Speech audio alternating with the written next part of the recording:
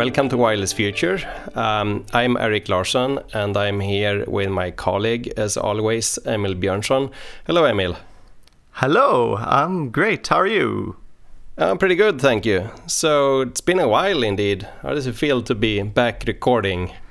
Yeah, it's good. I'm in a new studio here with new lighting and everything, and a new green screen. So I hope it will be good as usual in terms of sound quality and everything. Wow, that's amazing. I'm still in the old studio. Right, yeah. Yeah, always enjoying. We usually use your background, and then I'm just virtually there as a avatar. Yeah, putting this all together like so that it actually looks like we sit here, but we don't. I sit in Linköping and you sit in Stockholm, Emil. Right. And I always enjoy this. I always find this podcast recording with you is a great way to, well, read up on some new things and learn new things. Yes. So what do we have today to talk about? So I found a new white paper about 6G and also looking back at 5G that SK Telecom have been producing. SK Telecom. So SK here stands for? South Korea. South Korea? Yes. So this white paper, I mean, there are plenty of them, I think, out there on 6G, right? But this particular one, so it's a 6G white paper that also talks about lessons learned from 5G, and it talks about requirements for 6G and evolution and spectrum. So where did we get started? Maybe we get started with SK. So what is the SK Telecom? Yes, so SK Telecom is South Korea's, I think, largest telecom operator, and there is a reason why I picked this white paper, not one of all the other ones that exists, because on the one hand, I think the operators are the ones who really know what they want to deploy in the future, while the vendors that are building technology might have other ideas about what could be cool to create. But then they've also been pushing a lot. They were very early with 3G. I think they had the first high-speed versions of 3G, for example. They were first with 5G, with millimeter wave, and they have been very active also in the 5G era with putting out their visions. So South Korea has been a leader as a country in the development and rollout of this technology, and now we are like looking at the insights from a white paper by their main operator. Yes. So you said they were early with some 4G features and with 5G. Does this mean massive MIMO? Does it mean millimeter wave? Or what aspects of 5G are they mostly known for? Right. So when people were sort of making plans for 5G, there were a lot of talk about we need to deliver 1,000 times more traffic. And then SK Telecom was one of those who was putting out the voice on how they thought we could achieve 1,000. And they were pushing a lot for small cells. So that's why they were also already in 2018 getting a millimeter wave frequency for 28 gigahertz. And they started deploying 5G millimeter wave, which only a few countries have done so far. Why is that? Why is it that not more countries have deployed millimeter wave? I mean, I would suppose millimeter wave is mostly useful when you have very high population density in big cities. And of course, South Korea as a country is fairly densely populated. I think it's comparable to Netherlands in Europe, or even more dense. And it's a big country. Obviously, it has 50-something, I think, million almost population. But is there is that a correct understanding that the main driver for millimeter wave is when you really have a dense population and dense cities? Yeah, that is my impression as well, because the range is rather short for these waves. Yeah. Not in line of sight, but as soon as you have buildings and everything around, then you get rather short range. You need to have a lot of people who can share the high capacity that you can deliver over millimeter wave. Otherwise, it might not be worth it. Right. So it's mainly for very densely crowded places and cities. But is there a reason for why not more countries have rolled out millimeter wave? So since you need to deploy a lot of more base stations than you would need at lower frequencies because of the shorter range, at least if you want to sort of cover large areas, then I think a lot of operators were sort of waiting and looked what happens in South Korea, and they were also seeing that maybe we can start with deploying massive MIMO in lower frequencies and then deploy millimeter wave. Right. So basically you're saying that for millimeter wave to work, you need very densely deployed base stations. Yes. And South Korea were like pioneers in that deployment, and others have waited to see a little bit how well that worked out. So how did this work out then with the millimeter wave deployments over there? Not so well, actually. So, not so well. So when they got the license, they were promising to deploy, let's see, 15,000 sites. And last year in May, they had only deployed slightly above 10%, so 1,650 sites. Only 10% of what they promised. Yeah, it's always hard to relate like absolute numbers like this. I think the only way to really make sense of numbers of this sort is to divide by the population of the country to get some sort of base station per capita metric. But 10% sounds like as very little, in fact. Yeah. Why did this happen, or rather not happen? Do you have like a good, or does the white paper talk about that? No, they actually don't talk about this in the white paper. I picked this up from the news instead. And what happened then was that I suppose they had a business plan for rolling out. I mean, you wouldn't buy expensive spectrum unless you were planning to deploy in this way. But then they probably figured out that, we don't get the coverage that we need. Users don't have good enough hardware components, and the base stations are not good enough. They are talking about the immaturity of hardware and services that needs this kind of technology. So what actually happened in May this year was that they had to give back the license, because they hadn't delivered at all on what they promised. And the same thing happened for the two other telecom operators in South Korea that also had millimeter wave. So they actually don't have any millimeter wave network anymore. Oh, they don't have any network anymore. Wow. So that must be like a nightmare scenario for an operator to have to give back a spectrum license because of, failure in some sense or some way with the deployment. So what about in other countries with millimeter wave? I'm not sure. I mean, does the white paper talk about, or do you know, Emil, what about in other parts of the world? You mentioned that there were like only a few countries who actually deployed successfully. So there's still millimeter wave in Japan, which I guess have a little bit similar density of people. And then in the US, I know Verizon have been pushing a lot for millimeter wave. But those are the only market that I know about. Wow. Okay. So Japan and US. Of course, US isn't densely populated as a country really, but there are some urban metropolitan areas that are fairly dense still. But not in Europe. So no millimeter wave in Europe. No. And I think in Sweden, we don't even have had any auctions of millimeter wave spectrum because there is no demand yet. Right. Interesting. Wow. Okay, so maybe we should return to the main theme of the white paper, and it starts with a discussion of some lessons that were learned from the 5G deployment. So what were these lessons? Right, so they're describing three main lessons, which are also a little bit interconnected. The first one is that there were a variety of visionary use cases or services that it was described a lot, that 5G will be about this, but there were no real killer service, as we say, not something that is dangerous, but something that would really makes people buying this equipment. So we're talking about 3D video, ultra high definition video streaming, AR, VR kind of augmented reality things, autonomous driving, remote surgery, and none of those things have happened yet, right? Why not? Why do you think? Or does the white paper give a reason for are we still not mature as a society to adopt all these new augmented reality and remote services? Or So I think there is a mix of things. So they are mentioning things like the form factor, that if you want to build something like this isn't good enough yet. The maturity of the service or even the demand for it is rather low so far, and there might be regulations that are preventing some of these things.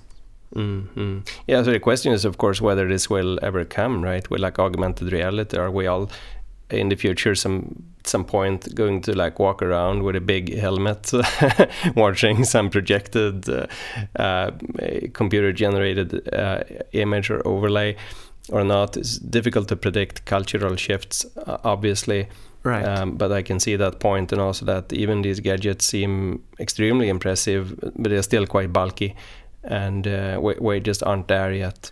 Yeah, and I think there is a point there with that when you promise that a technology like 5G, which is something that will live for 10 years or so, will deliver certain new nice services, there isn't much reason for those services to be available from day one, because it's not like someone will develop devices that can only be used with a network that haven't been rolled out yet. But I think for some of those things are happening now. So you mentioned augmented reality. There is the Apple Vision Pro that they have been showing off, and I guess next year people can buy them. Yeah. I think they are meant for sitting still in your office and experience having a very large screen in front of you, in front of your eyes. So it might not be meant for mobility, which is also what cellular connectivity is meant for. Right, and once folks want to use these devices outside of the office and really move around, then we will need wireless connectivity that can support not only these rates but also support that mobility, obviously. Yeah.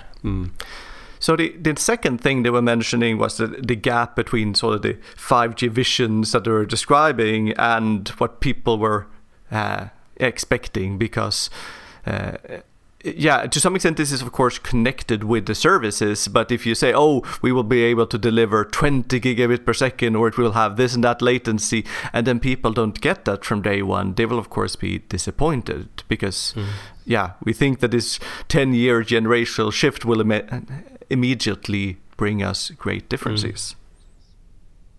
So do you think the technology was like oversold, that when the 5G concepts came about, that vendors and operators just promised too much and that never materialized that promise? So I think there is a educational issue with these type of things, because you might develop the technology with a certain vision in mind that once we have 5G we will be able to support this and that services eventually. But when you're talking a lot in media about how the technology will be the enabler of autonomous vehicles or this and that, remote surgery, then people expect that to happen rather swiftly, but it's not, and we're not even there yet. It's not, yeah. This is a good point. Yeah. So, any other lessons that were learned from 5G? Right. So the third thing they mentioned is something that is related to millimeter wave. They don't say it explicitly, but they phrase it like need to consider various frequency bands and technology maturity. And I think that technology really means, maturity. Yeah. And I think that is the issue with that. Both the base station hardware for millimeter wave was probably not. I mean, it's a very advanced new technology that haven't been deployed very much, so probably that one wasn't so efficient. The coverage wasn't good enough, and then the user devices, I've heard at least that it's quickly getting so hot that you can't use 5G for extended periods of times with at least the first devices. Even the devices get hot, which of course also means a lot of heat dissipates, and that heat has to be generated from energy ultimately drawn from the battery, right? So there's probably a battery issue as well connected to. Interesting. And then obviously, as I think we talked many times before, Emil, that millimeter wave has somehow the physics is against it because of the coherence time at high bands, which makes more difficult to support mobility, and because of blocking and also the shrinking of the antenna effective area when you go up in frequency. So did all this 5G all happen too fast? I think there is certainly that kind of issue because there were first a time plan, and then after a while they were speeding up that time plan as well because, for example, I think in the US they wanted to deploy fixed mobile broadband using 5G technology and wanted to sort of roll out things quickly at different markets. So then they created this non-standalone version of 5G where the idea was that, okay, we feel that we know a bit about how to have the radio interface, so how to build the base stations, but everything that is behind that, the core network, or should you connect your device to the 4G or the 5G cell first and connecting those things together, they enable you to deploy non-standalone 5G networks, and there are 7 different ways of building that. So non-standalone here means like, do you just replace the physical or like the antenna units and keep like switches and backbone network and all of that? Yes, that's one version of it, and it could be that you keep whatever you have and you add an additional base station. Your device connects to the 4G network, and then the 4G network knows that there is a 5G network, and whenever you have data, you connect to the 5G bands as well. So there's a lot of different mixes of this. I can see. So then I guess one question is like now, with these issues that we had with the 5G rollout, how could those issues be avoided or fixed in 6G? Right, and here SK Telecom is putting a lot of emphasis on virtualization and open interfaces. I think so. Virtualization here. I feel like we have to break this down. So virtualization means right. So. Conventionally, every piece of hardware is sort of the hardware is built for doing certain things, such as the baseband processing, for example, and it is really fine-tuned the hardware to do just one thing, and if you want to update things, you have to replace the whole box. And virtualization is the idea that you are using more general purpose computers and you software define a lot of the different processing so that you can update it more easily. That sounds to me like that goes against the trend of building like more specific hardware which is optimized for specific functionalities and could also be made a lot more energy efficient. I mean, it's a little bit, it sounds at the surface like running everything on a general purpose computer. You certainly could do that, and everything is implemented in software, but you lose the opportunity to actually optimize the hardware. And this is now in a world where energy efficiency is becoming more and more of an issue. Is there such a trade-off?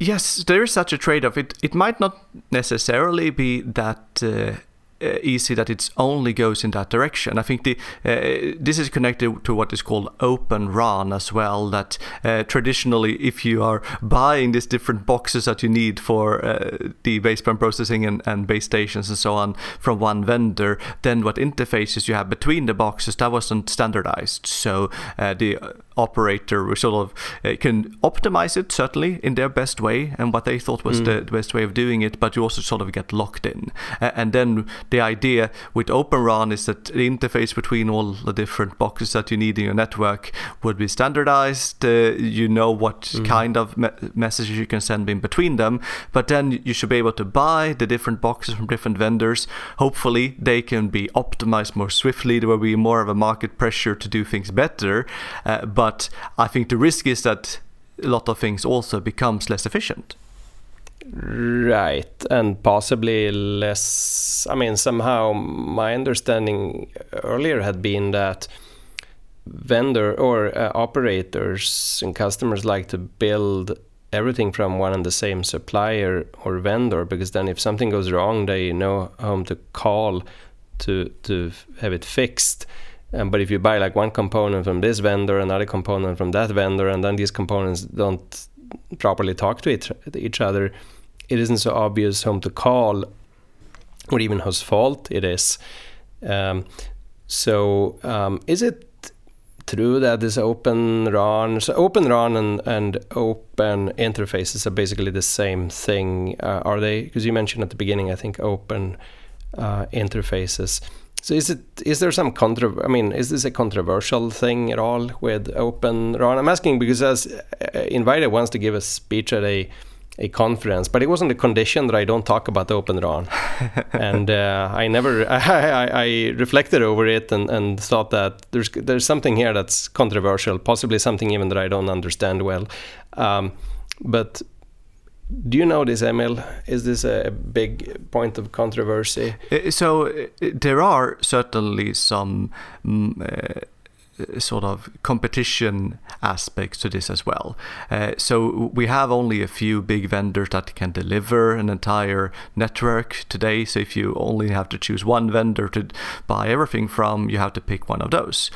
And then I think operators would very much like to have more competition. And since it's hard for one company to be able to deliver all the different boxes that you need to build a network, Open RAN is enabling more competition so you can buy from different places. Right, because new vendors could pop up and just sell specific or particular components, then assuming they follow the spec, then would just right out of the box fit in and work together with the rest of the equipment, so that they should facilitate reduction of costs and improved competition. Yeah, then I can imagine that many of the operators actually don't want to buy their equipment from unproved small companies and mix and match whatever, but they want to have this as a leverage against the big vendors, because if you build an entire 5G network or 6G network for that matter from one vendor and then something breaks and you need to buy a few more boxes, they say, actually we have increased the price on these boxes by 50% since last time, it's supply chain issues. So then you want to have this possibility, okay, I can actually buy from someone else. Right, to buy from different vendors, yeah. So that should be obviously an advantage as an operator. Right, but and then virtualization on its own have benefits in the sense that instead of having one baseband processor per base station, you can put this once on a server which is located a few kilometers from the base station, and it can be shared between many different base stations, because usually not every base station have full load at the same time. So if they can pool their needs at one place, you can also sort of reduce the amount of computational power that you need. So you mean even shipping the actual baseband data off the site for processing elsewhere? Interesting. Okay, so basically you're saying that the approach to avoid these issues that were there with the 5G rollout would be, in the view of the SK white paper, virtualization on one hand and open interfaces, Open RAN on the other hand. Yes. Which seems possible, but not totally, I think, obvious, considering all aspects of the issue. And I think what they're after is some kind of forward compatibility, so that if you are finding better ways of doing things in the future, you are not hit by the fact that you were early with deploying something, because you can always update the software without having to tear down your entire network and deploy something that is more efficient. So forward compatibility, really meaning that you could install essentially new firmware once new features become available or new needs, but keep like the hardware platform.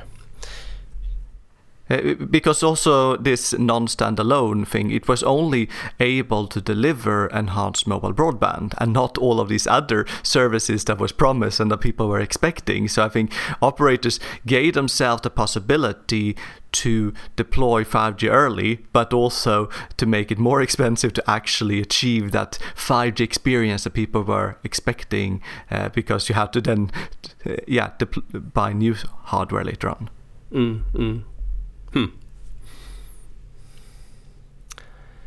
All right. So where do we go from here, Emil? Should we shift gears a little bit and talk about something else? How about AI? Because the white paper, I think, also mentions AI as an enabler. And of course, everybody's talking about AI, and it can mean a lot of different things depending on the on the context. But now, in the context of the 6G white paper, how is AI seen to be an enabler for new functionality that 6G will offer?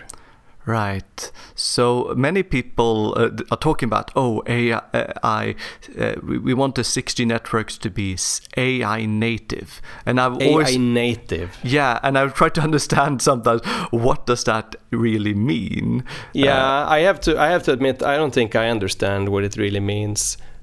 Is there like a consensus on or a definition of the term?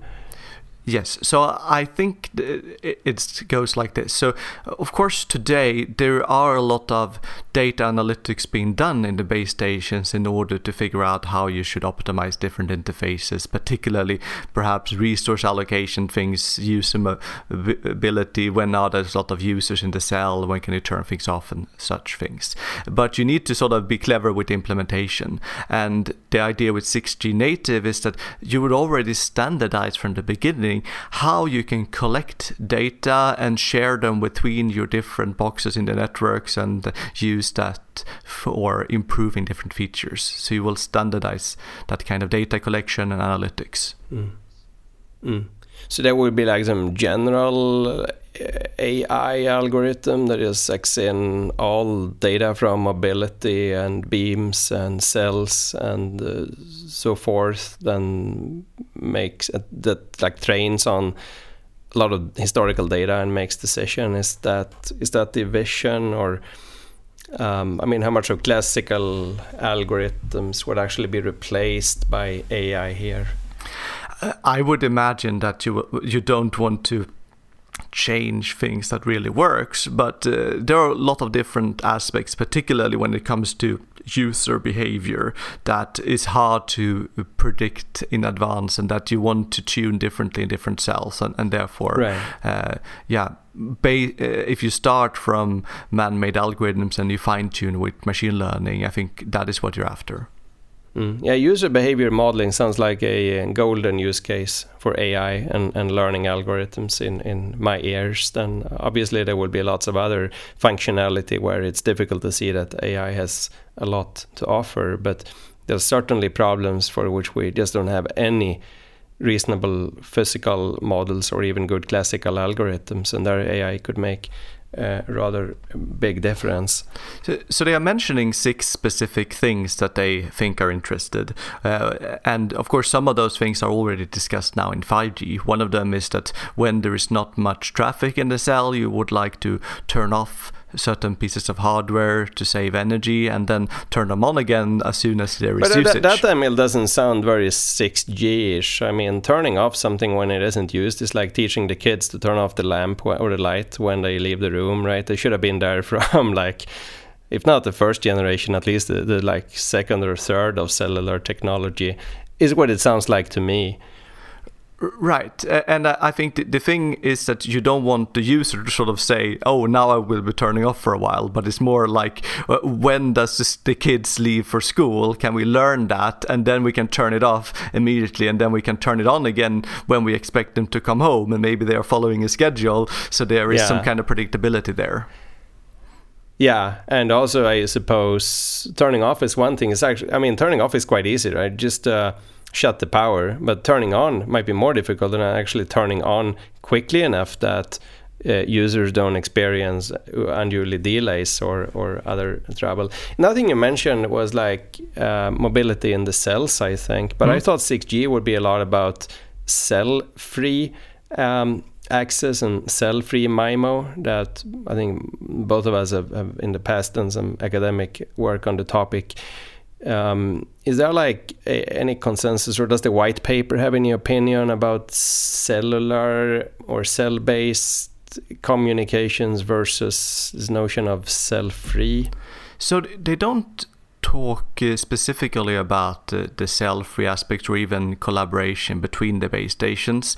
What they are mentioning related to this is mobility management on just resource allocation between different frequency bands. Because I think when we are considering cell-free in our research, we consider one frequency band and how you handle mobility and things there. But if you now have 4 or 5 different frequency bands, you want to put users in the best location and handle the load between those bands. And I think that is a difficult problem that AI might be able to deal with. It absolutely is. And that's another thing or problem where it sounds like AI could be a very useful and effective enabler.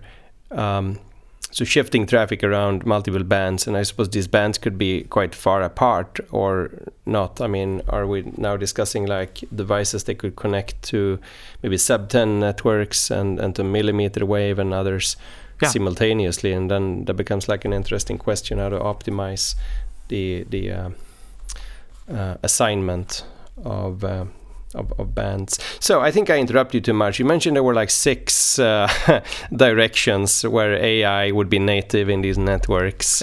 And I think we have mentioned 3 of them now, with energy savings, with switching off things, load balancing, mobility management. They're also mentioning cell shaping by beamforming. This is sort of... So that's another thing that kind of sounds slightly dissonant in my ears now, given like the trend in 6G research towards cell-free, that shaping cells. I mean, if there aren't any cells, then why would we shape them? What is there left to shape? But fair enough. Let's see. So then they mentioned link adaptation, which sounds like something that would be easy to deal with, but apparently it's not as easy in reality, because you're transmitting relatively short blocks of data. Maybe the codes are spanning some 5 to 10,000 symbols or something like that, and then the interference that you are experiencing there might be hard to predict, and that will have a lot of impact on your link adaptation. And then finally, there are these type of things, compression of channel state information if you pass it around, beam management and positioning accuracy, things that are, I guess, particularly relevant if you are using analog implementation in the millimeter wave. Right. So in summary, I mean, a lot of implementation matters where we currently don't have good enough algorithms, and where AI and machine learning could come to rescue, relying on the collection of large amounts of training data, I suppose, and really adapting. I mean, once you cold start the system, it might take a while for the network to really burn in and learn how to operate efficiently, but over time it will. Yeah, and you want to be able to enable these AI algorithms by having this means of collecting, passing around data, analyze them, make decisions, and then store the data. All right. Great. So I think the next thing that I wanted to talk with you about is from the white paper's perspective. We touched upon this already, but maybe there's more to say on use cases. And then we have use cases both for like consumers and for industry and possibly other like entities or stakeholders. We started with consumer use cases for 6G. What are they that we can't support with, let's say, 5G that's available today? Yeah, and I think here we are coming back to this issue that we talked about earlier, that there is this natural delay between when the connectivity gets deployed and when you can reasonably release a new customer product that will require that kind of connectivity. So it really becomes a natural delay there, so there won't be any devices when 6G are released that can only be used on 6G. That is my guess. But the general thing that they are looking for at SK Telecom is, they say, lifestyle innovating services breaking the constraints of time and space. Lifestyle innovating services breaking the constraints of, you said, time and space. Time and space. Wow. Well, so I guess one of those things are then extended or augmented reality kind of things, like the Apple Vision Pro. Yeah, I mean, it sounds like a grand statement, right? But it probably comes down to augmented and extended and mixed reality. In the end. And I think if it gets popular enough so that you want to do this with mobility, well, then you will certainly need a cellular network. I think if you're sitting in your room, I believe that the Apple Vision Pro will be using Wi-Fi to start with as well. And maybe that's enough if you're sitting at one location. Right. At one location. But once you get moving, like dancing out on the street, then that will introduce a whole lot of new challenges for the connectivity. Yeah, and I think if people will be walking around and mix the reality that they are seeing with augmented things, you don't want to go around the corner and all of a sudden everything disappears. You want this really consistency in performance everywhere. So how about other use cases, like for industry, for example, and for autonomous vehicles and driving? Are there any new visions there as compared to what was discussed for 5G? So they are mapping this lifestyle innovation also with autonomous driving. So there is the level 4 type of autonomous driving where you can leave everything to the car and you can just sit back in the car and do other things. And that will sort of give you more time and space to do other things, essentially.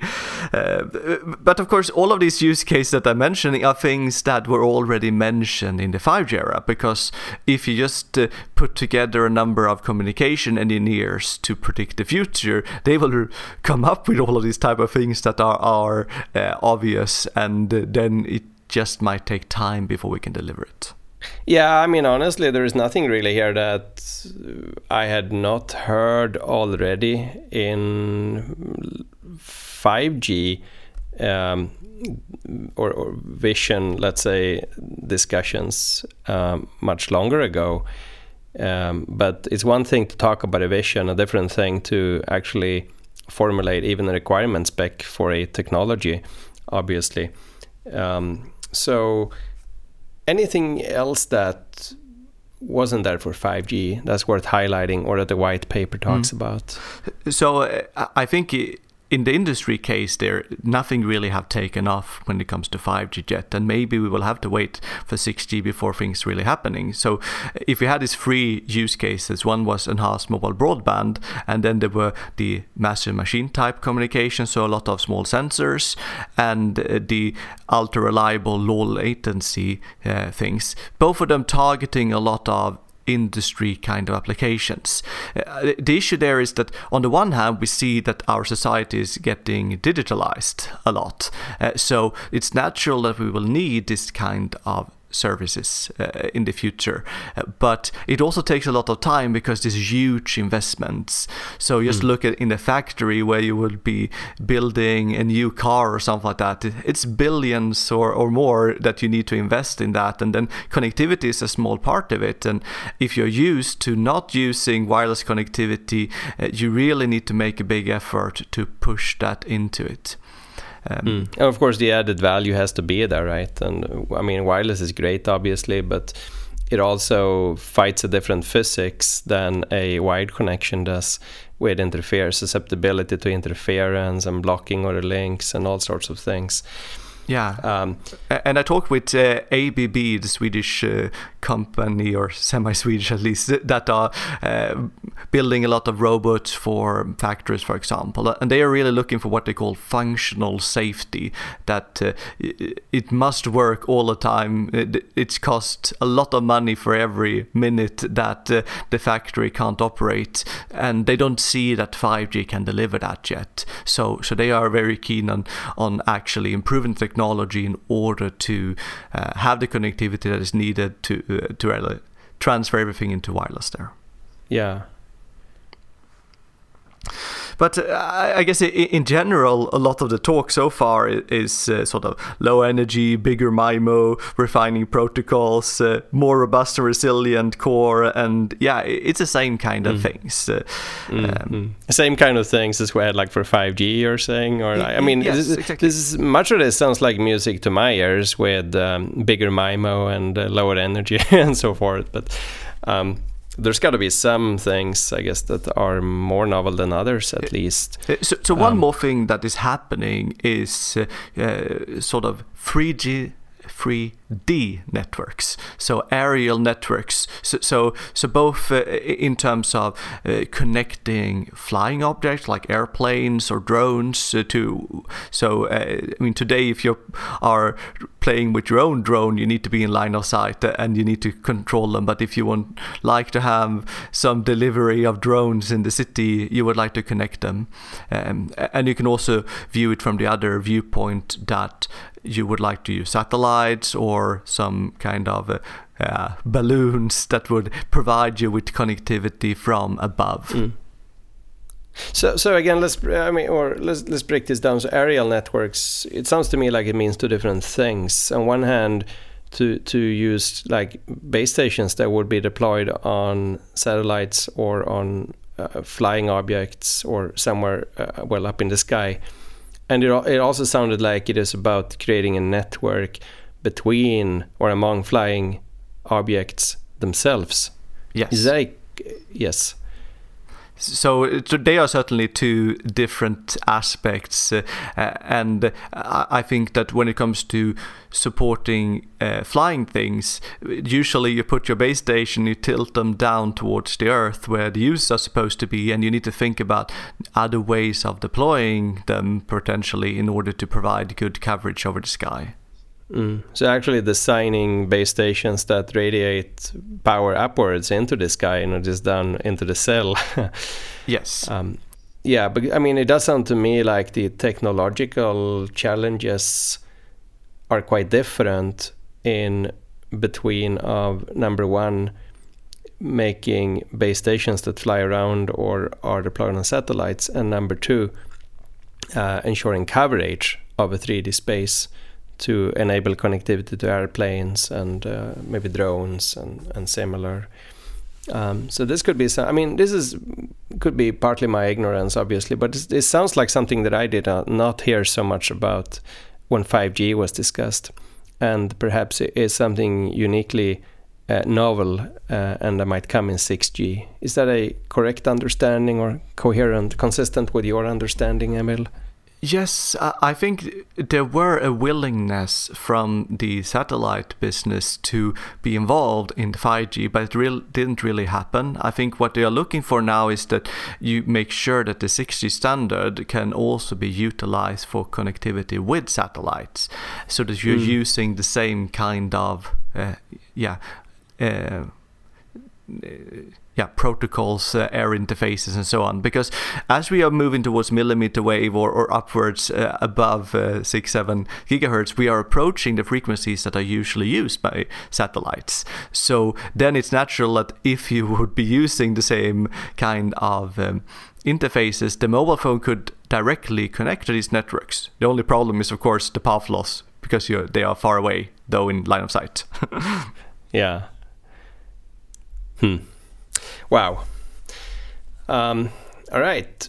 What else is there to say about 6G, or what does the white paper have to say? So one question obviously is spectrum. What bands? Will there be like new bands that would be used and exploited for 6G? Is that where's the vision there? Yeah, typically you want to have new spectrum so that you can deploy a new 6G network in that spectrum and not having to immediately tear down the old networks that you're having. And this is one of the complicated things, because there's of course limited spectrum and you are competing with other technologies as well. So the white paper is talking about 4 different kinds of spectrum here. The mid-band, which is sort of from maybe 2 gigahertz up to just before millimeter wave, so up to say 24 gigahertz. So that's a lot of spectrum. They are splitting it up into two halves. The lower mid-band, which is up to 7, which is what we are essentially using now in 5G as well. And then the upper part, which is in between that and millimeter wave. Okay, so let's recap this. So lower mid-band is from like 0 up to 7. Yeah. Upper mid-band is from like 7 up to... Where does millimeter wave actually start? Like 30 or something? No? 28 maybe? Yeah, so it should be 30 if you want to sort of say, this is 10 millimeters. But then it usually starts at 24 because they happen to be spectrum at a few markets at that frequency. Yeah, okay, got it. So 24. I think I erroneously said 28, but 24 really. So from 7 to 24 is the upper mid-band. And then from 24 and upwards is... Yeah, up towards 92 or 100 gigahertz, we call it millimeter wave. And then at the 100, we hit the sub-terahertz. Exactly. Yes, range. So these are the different ranges then. And then if you want to build 6G in a band, you want this same band to be used not necessarily over the entire world, but at least over big regions of the world. So that is when the ITU, the International Telecom Union, comes into place because they are helping out with harmonizing this around the world. So the ITU. Yes, and the thing that we call cellular, they call this IMT, International Mobile Telecommunications.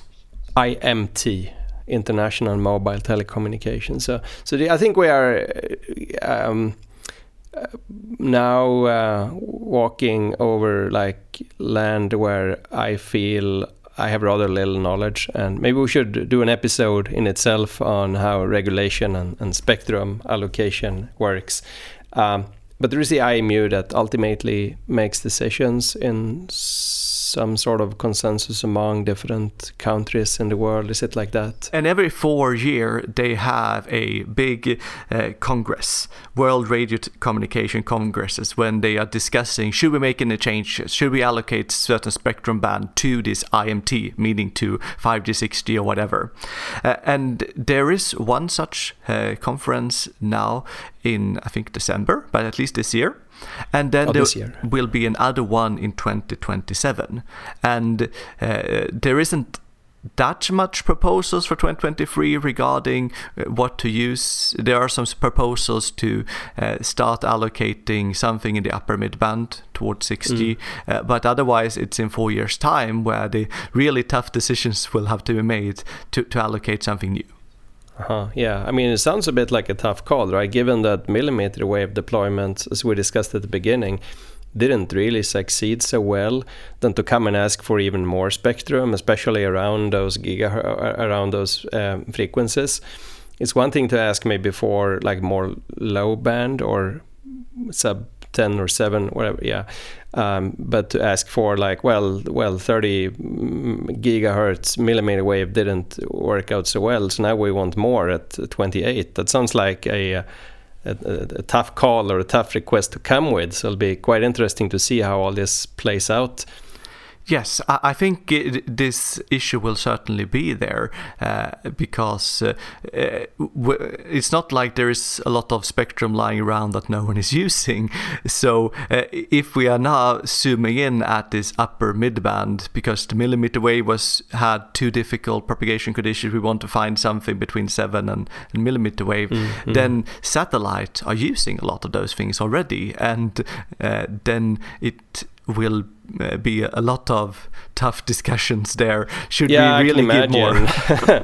Must be nightmarishly hard to get countries from all over the world to agree on which bands, because there might be vested interests and domestic interests that aren't compatible with among countries. So then, of course, I mean, moving even higher up, there's a sub 10 or sub terahertz band starting at about 100 gigahertz, right? And I mean, up there, spectrum is basically just for free. There's just so much of it that we don't need to care really so much, maybe, about spectral efficiency and out-of-band emissions and all of like the classical constraints that we had in the IMT bands. Right. Is there a lot of talking about where to go there with and how to use the terahertz frequencies? So I think in order to use the sub-terahertz frequencies, since there are already some systems using some of those frequencies, there needs to be a sort of decision at one of these World Radio Congresses in order to decide on should we look into coexistence between these existing use cases and what you're proposing for cellular, and to set what kind of out-of-band emissions and other things that you are allowed to have or transmit powers. And there is no proposal about that this year. So I think that we need to see there in the future, will there be new proposals around that before sub-terahertz actually have a chance of becoming reality? Yeah, before it actually has a chance, yes, to become relevant. Of course, I mean, again, at sub-terahertz, bandwidth is unlimited, right? But the physics is more difficult because of small antenna areas and even high mobility, even worse than at the millimeter band. So that'll be highly interesting, I think, to see how this eventually plays out. Yeah. So what Sweden and a few other countries have proposed for this year is to look into 3, 7 and 10 gigahertz bands. There are some specific frequencies there that they want us to look into. Can we allocate this for 6G? And if any of those things are approved, well, then that will be analyzed, I guess, during the next 4 years until the next Congress, so they can decide on then if something will be allocated for 6G. Right. So it'll be quite exciting to follow and see what is eventually decided at this Congress. Wow. All right. So I think our discussion here today has mostly been around the white paper, but also a little bit intermingled with your and maybe mine personal understanding of matters. So I guess a natural question here is how much of consensus is there out there on because now we talked about one specific white paper, one specific company, namely this operator, right, SK Telecom. How much of consensus is there? Because there's a bunch of other white papers that have been written about 6G. So how much consensus is there about all these matters with 6G, with the possible points of controversy and contention like virtualization and Open RAN that we touched upon, and about the importance of different spectral bands and about what applications they will drive the development. And there are a few things that we didn't touch at all, I think, here. One is reflecting intelligent surfaces. How important will they be in the 6G deployments? And we didn't talk, I think, at all about energy neutral and backscattering communications. And we didn't talk about sensing, I think, integrated sensing and communications, which is another thing that a lot of folks in academia work on. And we didn't talk about semantic communications, which is another direction that some folks in academia are investigating. So, but overall, do you have a good feeling for how much does this white paper, does it differ? I mean, it opines on a number of issues, but how much does it differ from what the opinion of the, if there is anything like a consensus, but from what others in the field think? So the other white papers I looked at are providing somewhat similar kind of opinions about things, but yeah, you mentioned some of these other technologies or aspects, and I think some of those are discussed at other places and will become important. But the way that this really works is that this ITU organization, they have a radio section that is putting out requirements for something being called 6G, and then you need to let companies, in this case 3GPP, where it would be the organization where companies are agreeing upon how to build 6G in order to reach those requirements. And the requirements aren't there yet. So that is also up in the air. But there were a first meeting in June this year in the ITU where they were discussing what would be the requirements. And they haven't put any numbers or anything like that, but they will eventually put out a report called IMT 2030, which is sort of means what requirements do you need for technology to be called 6G. And there they have at least started to talk about use cases and what kind of metrics they will consider. So I can mention a little bit about that. So when it comes to metrics, it's of course better data rates, better spectrum efficiency, better or shorter latency, higher reliability. So the things that we already have, and there they will be tuning. I would numbers. even say the things that we've been talking about for decades. Yeah, right? yeah, It's exactly. always been there, like in wireless connectivity.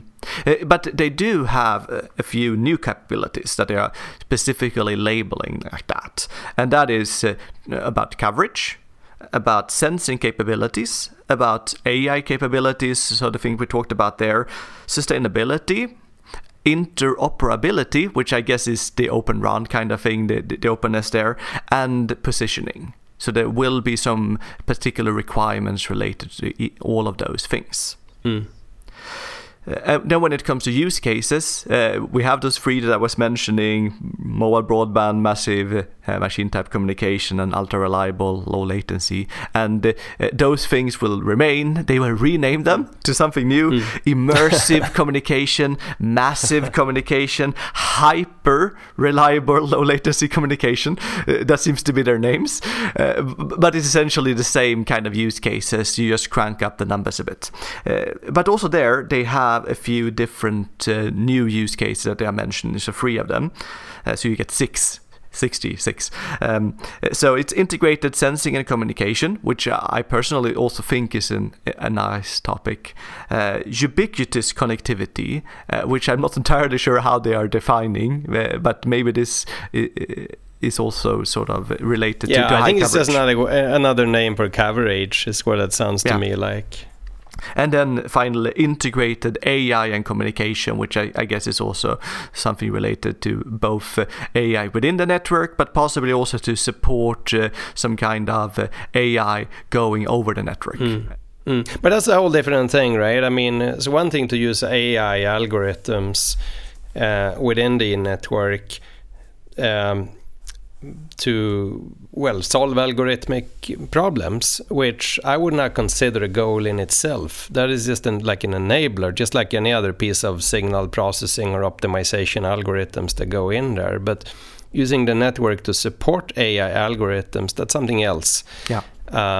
Like collecting data from edge devices to that collaboratively trains a machine learning model, for example, in the cloud. And that is something that seems a little bit more novel to me, and that was not discussed so much, I think, for 5G. So there does seem to be a few new things here, which I guess is good news for us working in the business of, let's say, wireless comms and the related. Exactly, and I think when it comes to enabling AI over the network, we had a previous episode where we talked about that as well with Carlo Fischione, who was visiting us. In fact, we did, yes. Wow. Yes, that's it. That's it.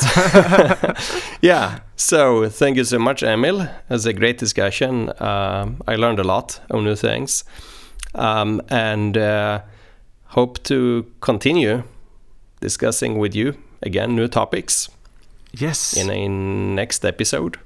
And of course, we are so happy that people are listening to the podcast, and that is the reason also that we are continuing doing that. In addition to just having a nice conversation, we also record it for you. Absolutely. So don't forget to log into YouTube and hit the like and subscribe button. Yes.